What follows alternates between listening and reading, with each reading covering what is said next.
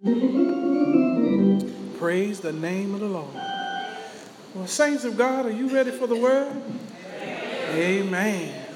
Let us go to the Gospel according to Matthew, chapter 7. The Gospel according to Matthew, chapter 7.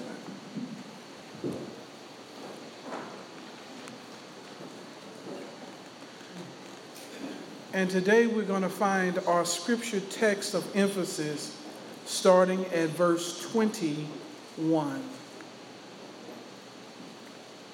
The Gospel according to Matthew, chapter 7. Starting at verse 21, you will find these words. Not everyone who says to me, Lord, Lord, shall enter the kingdom of heaven, but he who does the will of my Father in heaven. Many will say to me in that day, Lord, Lord, have we not prophesied in your name, cast out demons in your name, and done many wonders in your name? And then I will declare to them, I never knew you. Depart from me, you who practice lawlessness. And then I will declare to them, I never knew you. Depart from me, you who practice lawlessness. I want to speak with you for some moments about the idea of the great deception. The great deception. Thank you for standing for the reading of God's word.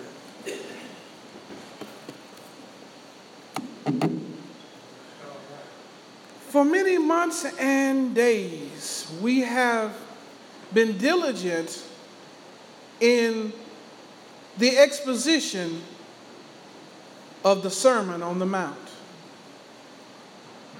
We have reviewed and we have realized that chapters 5, 6, and 7 is Jesus' greatest sermon and the greatest sermon that has ever been preached. We affectionately call it the Sermon on the Mount. We also realize that it is the manifesto of the King. We have found that Matthew was writing his gospel to portray Jesus as king.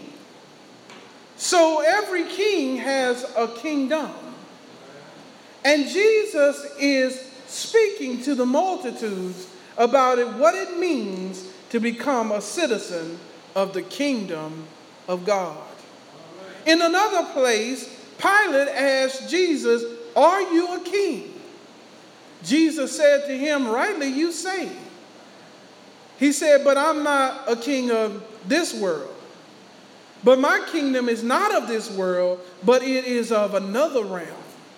If it had been of this world, then my servants would have not have allowed me to be delivered unto you.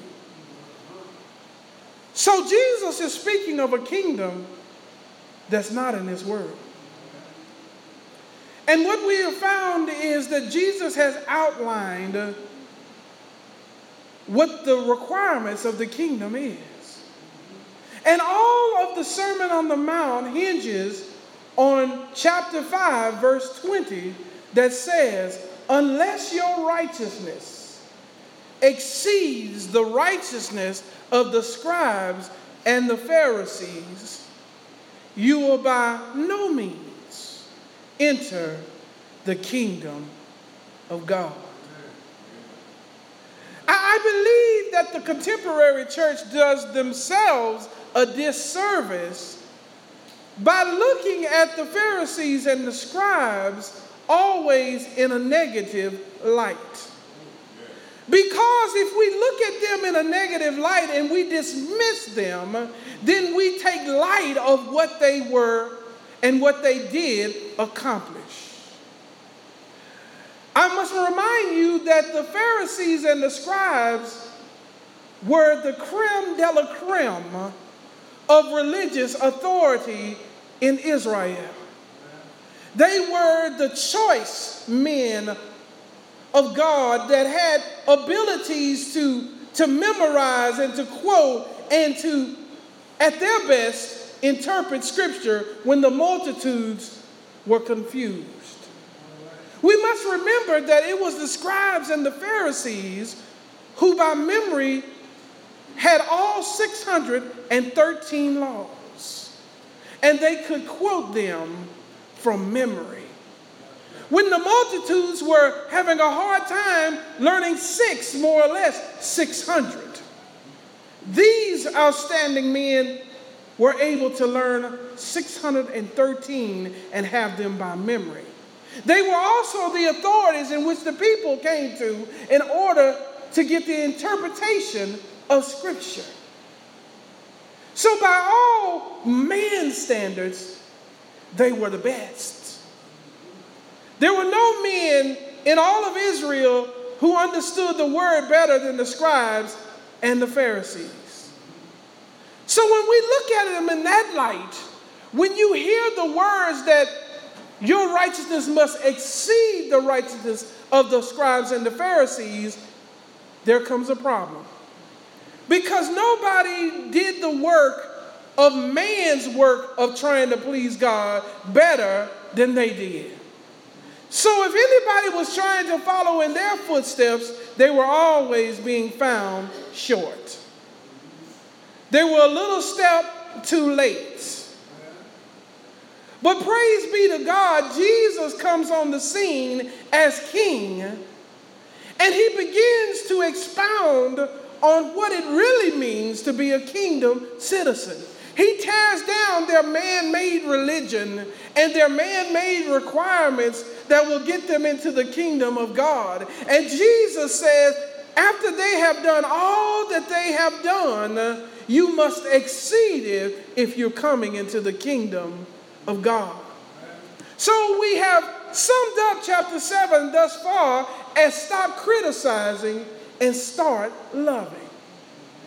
Then Jesus makes the plea for us to keep asking, keep seeking, and keep knocking. Keep asking him for entrance into the kingdom of God. Keep seeking him for the ability to get in, and keep knocking on him, for he is the door. Jesus Christ says, I am the way, the truth, and the life. No one comes to the Father except by him. There's not multiple ways to heaven. There's only one way, and it's through Jesus Christ. And so as we get ready to deal with verses 21 through 23, we must understand what the great deception really is.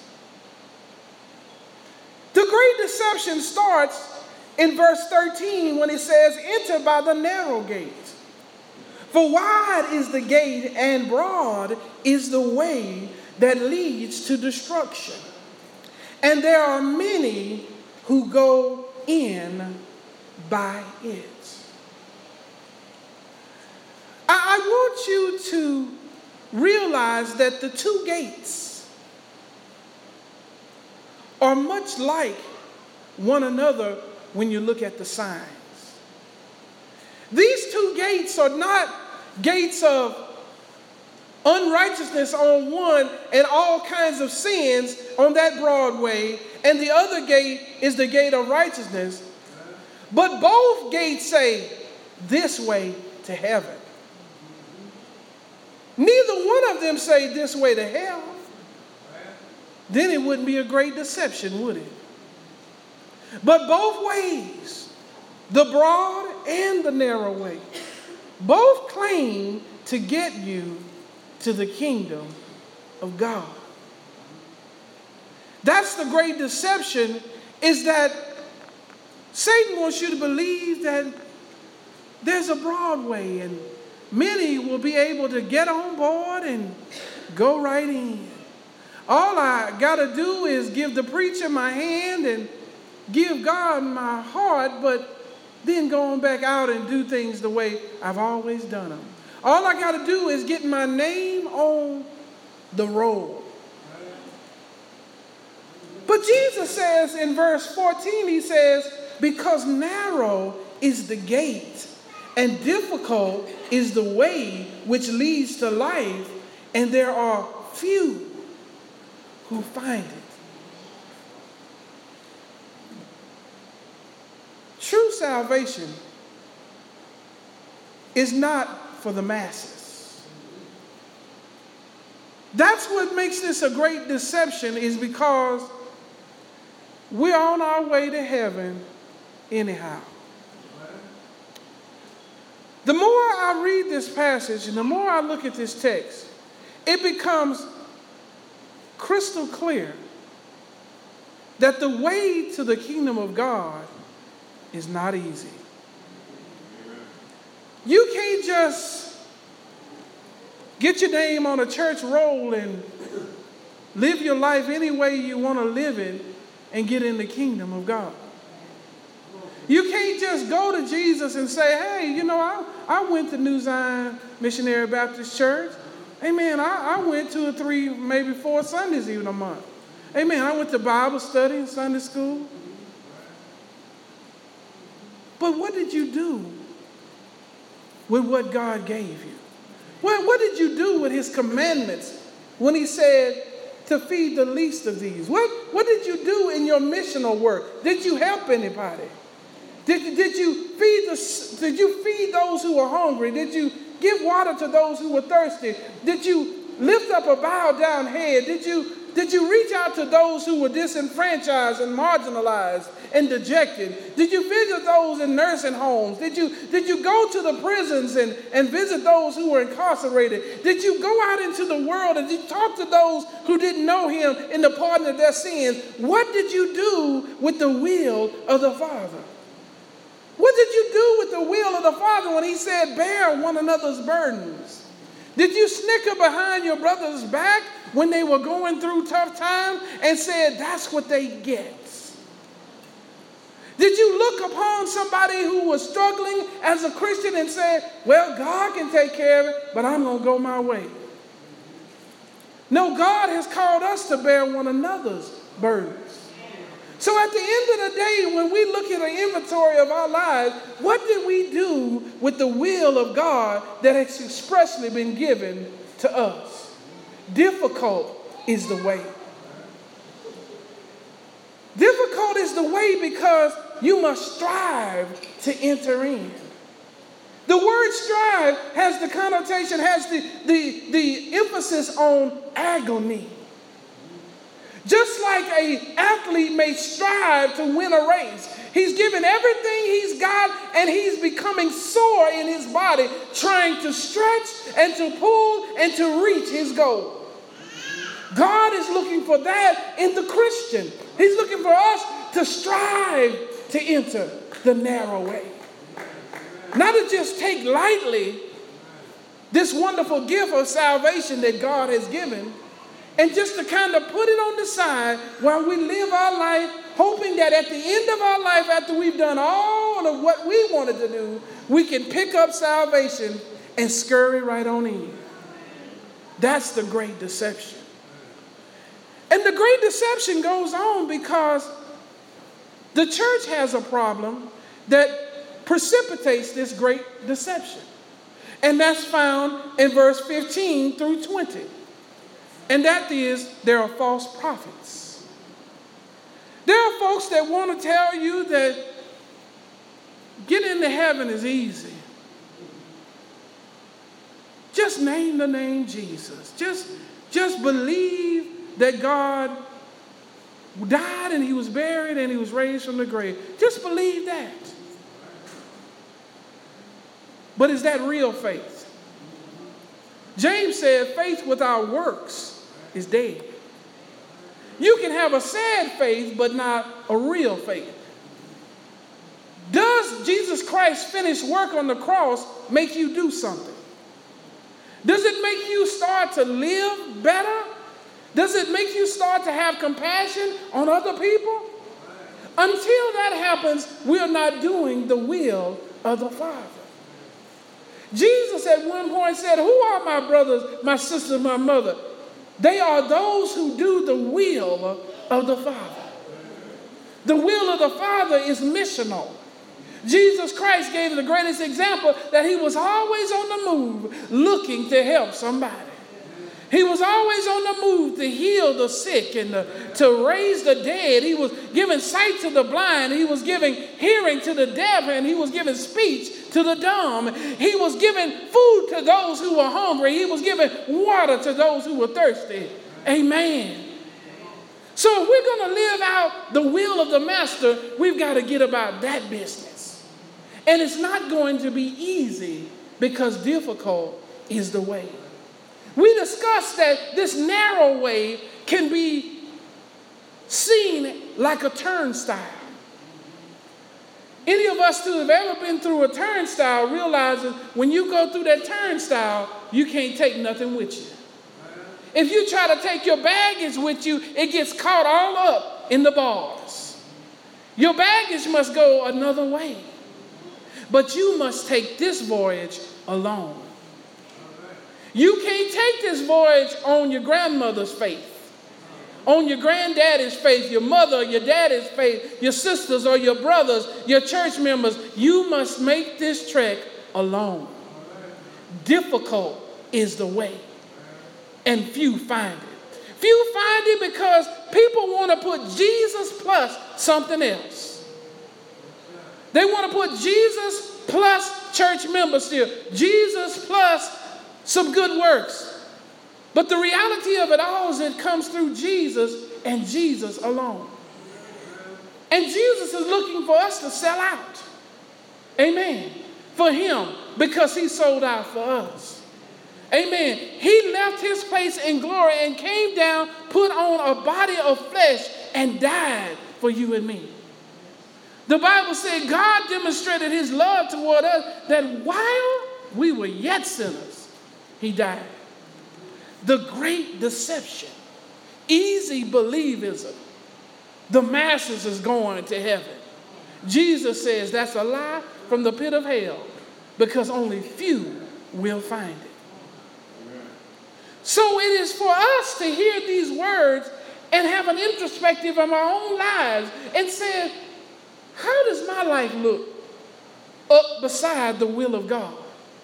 Has my profession of faith really resulted in a changed life?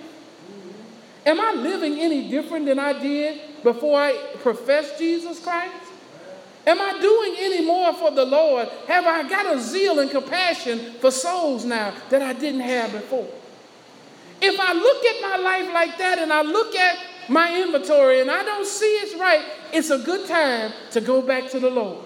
It's a good time to go back and ask the Lord for interest into the kingdom of God. To seek the Lord with all your heart, mind, and soul. Knock on the door, whose the door is Jesus, and let him in your life.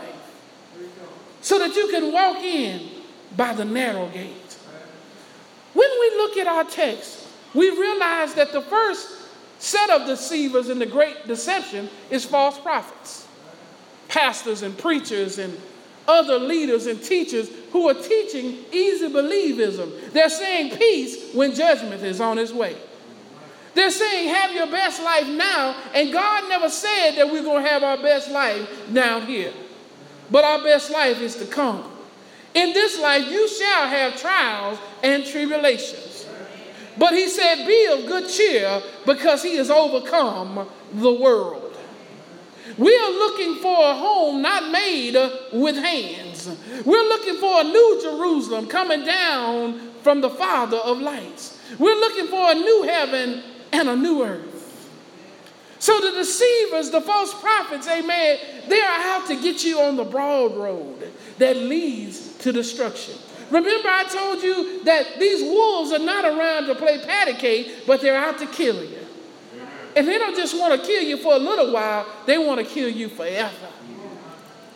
Narrow is the way. Broad is the way, and many will go by it. But narrow is the way, and few will find passage into the kingdom of God. So our first enemy is the false prophets, amen. And our second enemy is our own false beliefs. Let's look at the text. Verse 21 says, "Not everyone who says to me, 'Lord, Lord,' shall enter the kingdom of heaven."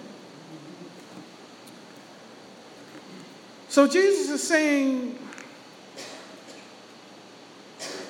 you can say with your mouth that I'm your Lord, but that's not good enough. He's saying here, the text says, in the Greek it says kurios, says master. They are even talking in the language that's religiously sound, but they've got something that's missing. So we got those who are saying, I'm blessed and highly favored, and that the Lord is the Lord of my life, and he's first in my life, and he's everything to me. They are saying these words, but there's something missing. Jesus says, not everyone who says to me, Lord, Lord, shall enter the kingdom of heaven, but he who does the will of my Father in heaven. So we must focus on what is the missing piece.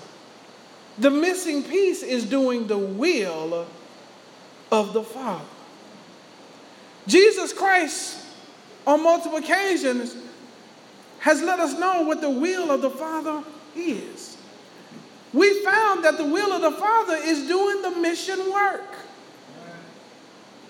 It's not just coming to church Sunday after Sunday, Bible study and Sunday school. That's all good because it's good because it builds a foundation by which you can go out into ministry. If you don't know nothing, you can't do nothing. Amen.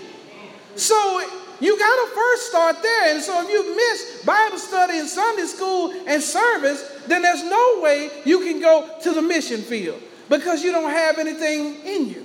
How are you going to go on a mission without a message?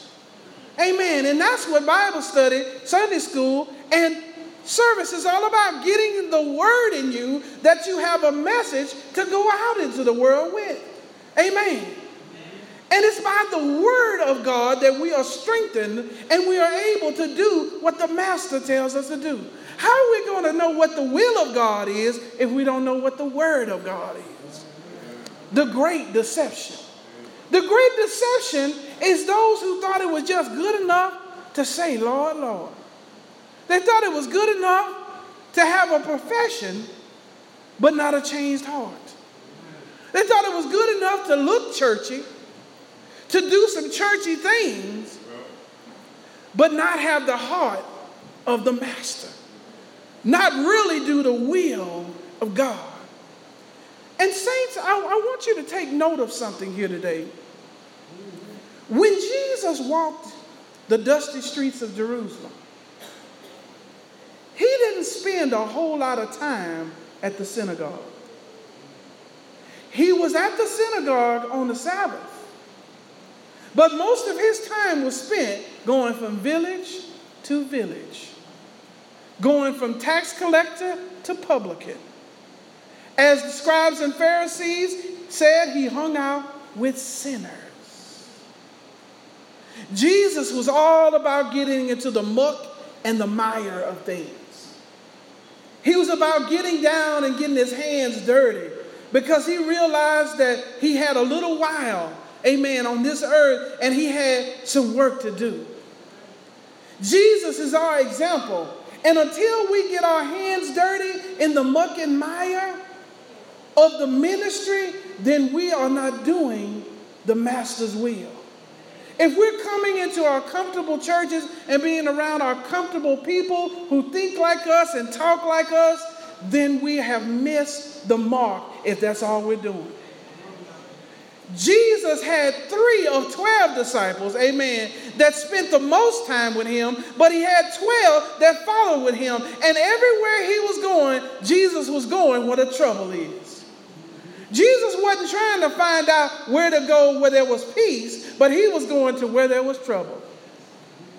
Because it is where the trouble is where God needs to be. Amen. And so since God now dwells in you and me, then we've got to take God to where the trouble is. Because the trouble is not coming to us. Amen. These doors are not going to bust open and send us from everywhere or just going to start rolling in this building. It's not going to happen. We must go out into the world. We must go out into the world and touch hearts where they are. If Jesus didn't have thrones coming to him until he went to them, how do we think it's going to be any different for us? The great deception.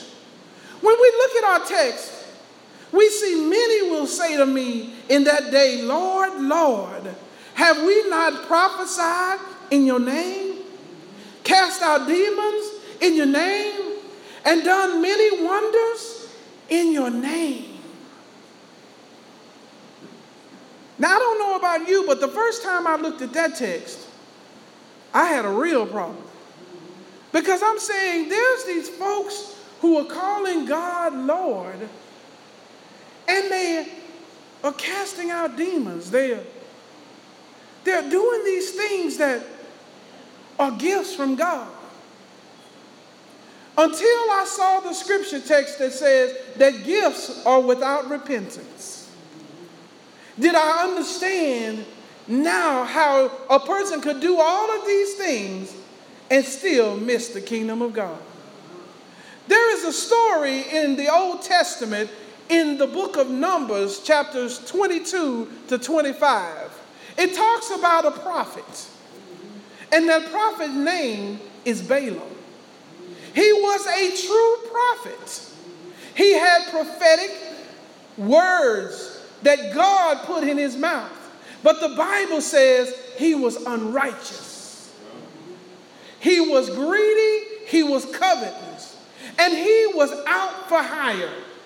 Balak, the king of Moab, hired Balaam to curse Israel. He was gifted, but he wasn't right with the Lord. So just because a person is gifted does not mean they're children of God. The great deception. You don't want to just look at how charismatic a person is or how well and articulate they are to determine whether or not they're children of God. You've got to watch their works. Not just the works that are spectacular, but how do they bear one another's burdens? How do they love one another? How do they really reach out with compassion for those who need compassion? The will of the Father. You can get tricked up in this thing by watching folks in the limelight. The idea behind this is these folks who are just like some of the televangelists that they want to heal on TV, but they don't want to heal in the back alley. They want to heal on TV, but they don't want to heal on the dusty streets. They want to heal where that all the visitors over the television waves can see them, and then they can call for a money call, and folks give. They want to do everything in the limelight, but they don't want to do it in the dark. Jesus is calling out that, and he's saying it is a deception. Be careful and beware of those who will deceive you. Even though they've said, Lord, Lord, and even though these acts are looking like they're acts from God, amen, they are unrighteous and they are not of mine.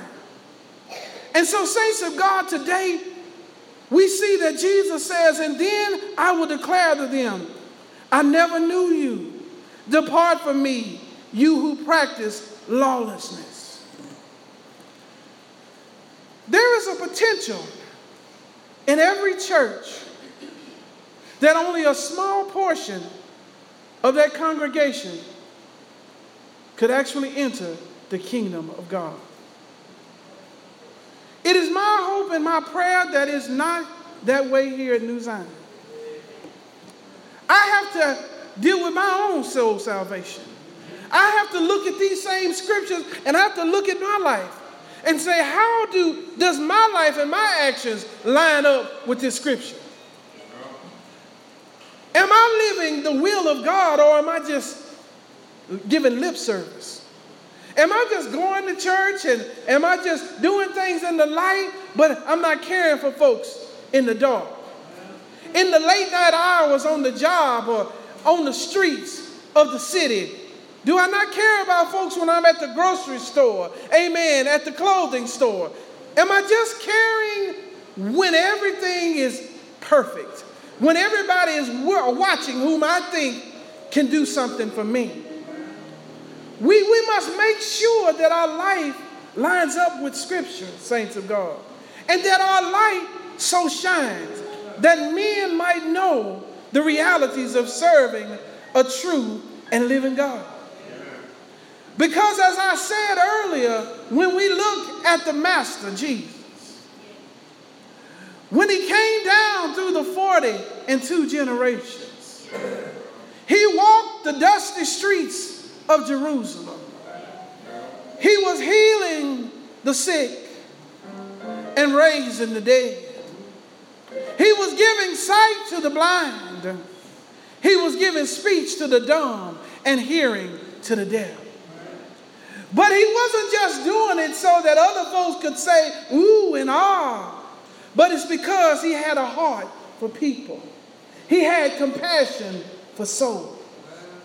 We must ask the question, do we have compassion for souls? Or are we just going through the motions? But the good news today is that we can enter the narrow way. Because there's one who has already made the course straight. And his name is Jesus. Jesus Christ, the Son of the living God. He who knew no sin, who became sin for us, that we might become the righteousness of God in him. That same Jesus was in the Garden of Gethsemane, praying for you and for me all night long. The Bible says that as he prayed, his sweat was like drops of blood in anguish for what was to come. In the garden, Jesus said, if there's any other way, Father, but not my will, but thy will be done.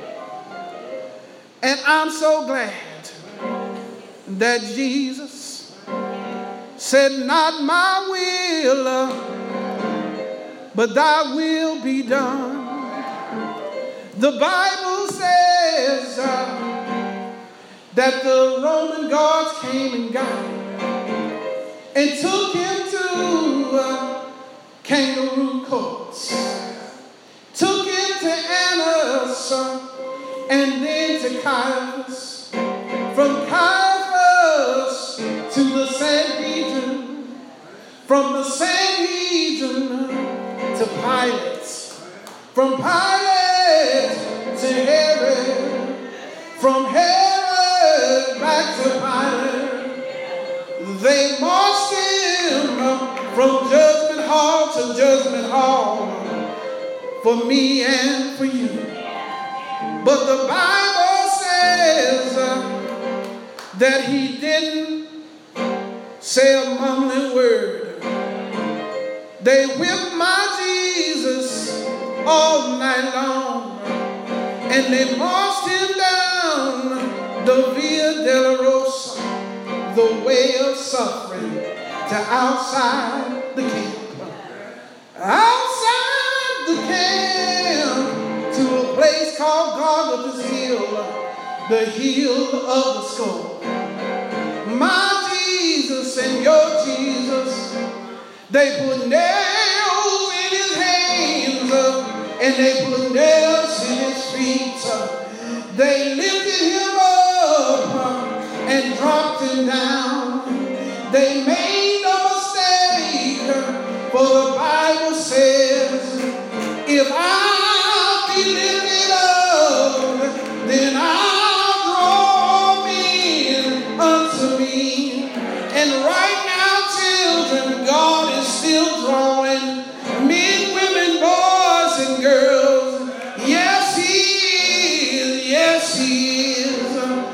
story didn't end there. He was on that cross from the 3rd to the 9th hour. At the 9th hour, Jesus died. He died for the sins of the world. Past, present, and future, yes, he did. But the story doesn't end there. They took him down off that old rugged cross, and they put him in a borrowed tomb. He was in that grave all night, Friday night. He was in that grave all day Saturday. He was in that grave all night Saturday night. And it was early before the crickets began to sing. It was early before the frogs began to crow. There was a discussion down in the grave. Death said to the grave, do you still got it? Late that Saturday night, Griff said, I still got the victory. Late that Saturday night, Death said, I still have the sting.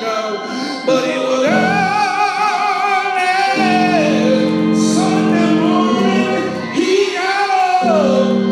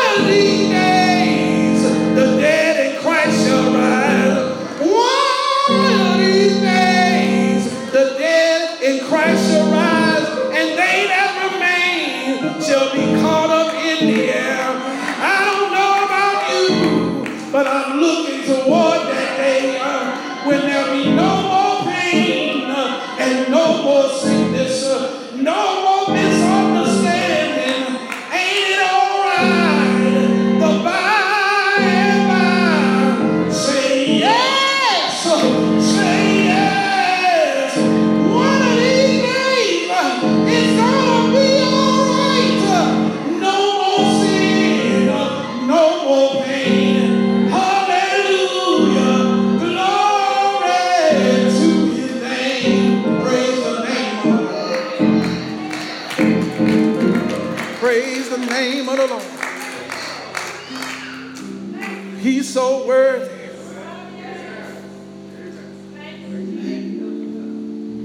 The doors of the church are open. Today,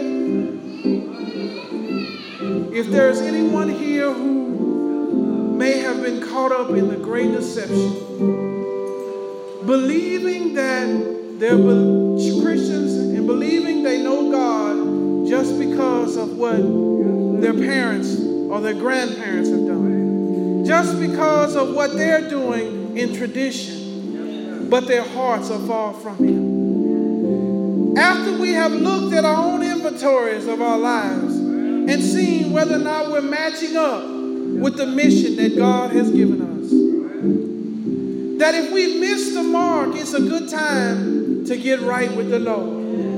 It's a good time to repent of our sins and to ask the Lord for forgiveness and to let Him into our hearts so that we can enter in the narrow gate, because broad is the way of destruction.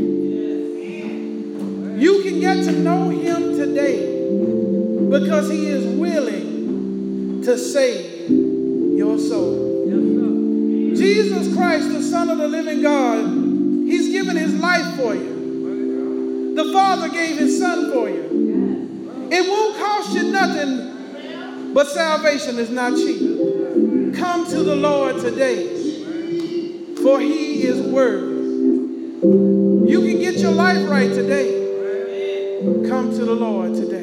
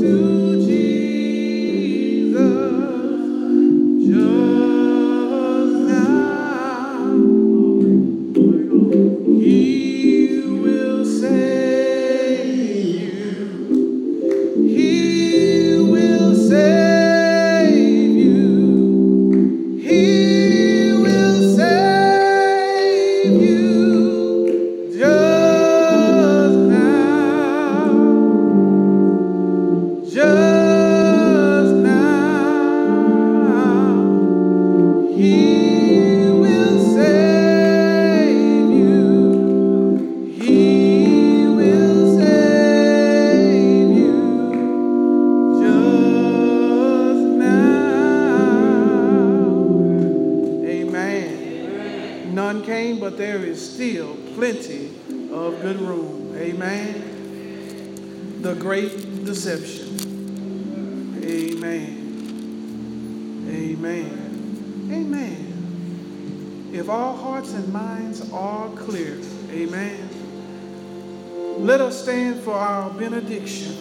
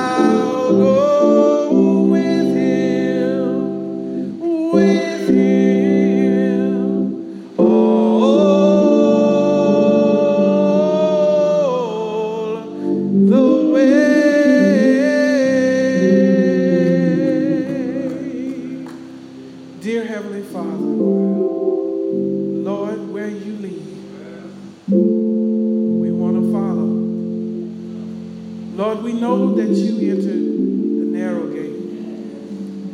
Lord, help us to lay down our baggage. Help us to lay down the things that will cause us to get tripped up in the turnstile. Lord, because we don't want to be left behind. When that old ship of Zion casts off, we don't want to be stuck back trying to get through the turnstile.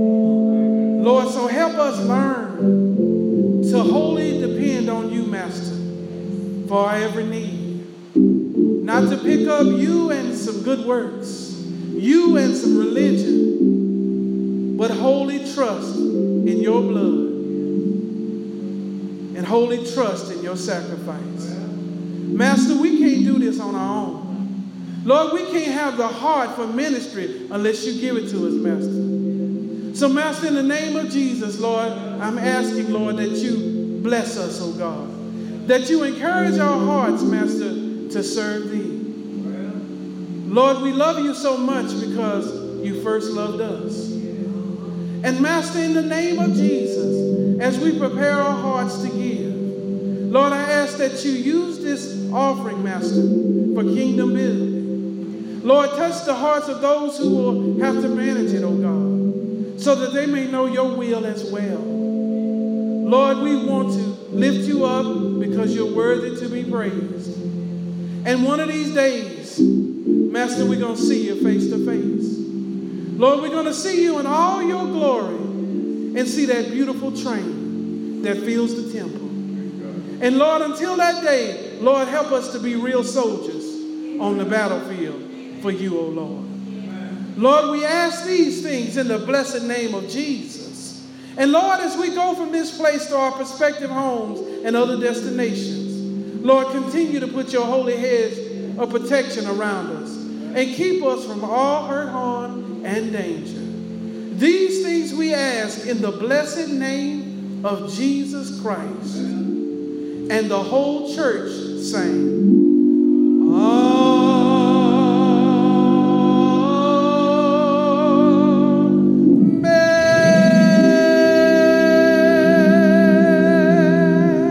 Amen. Please be seated and obey the ushers. Amen.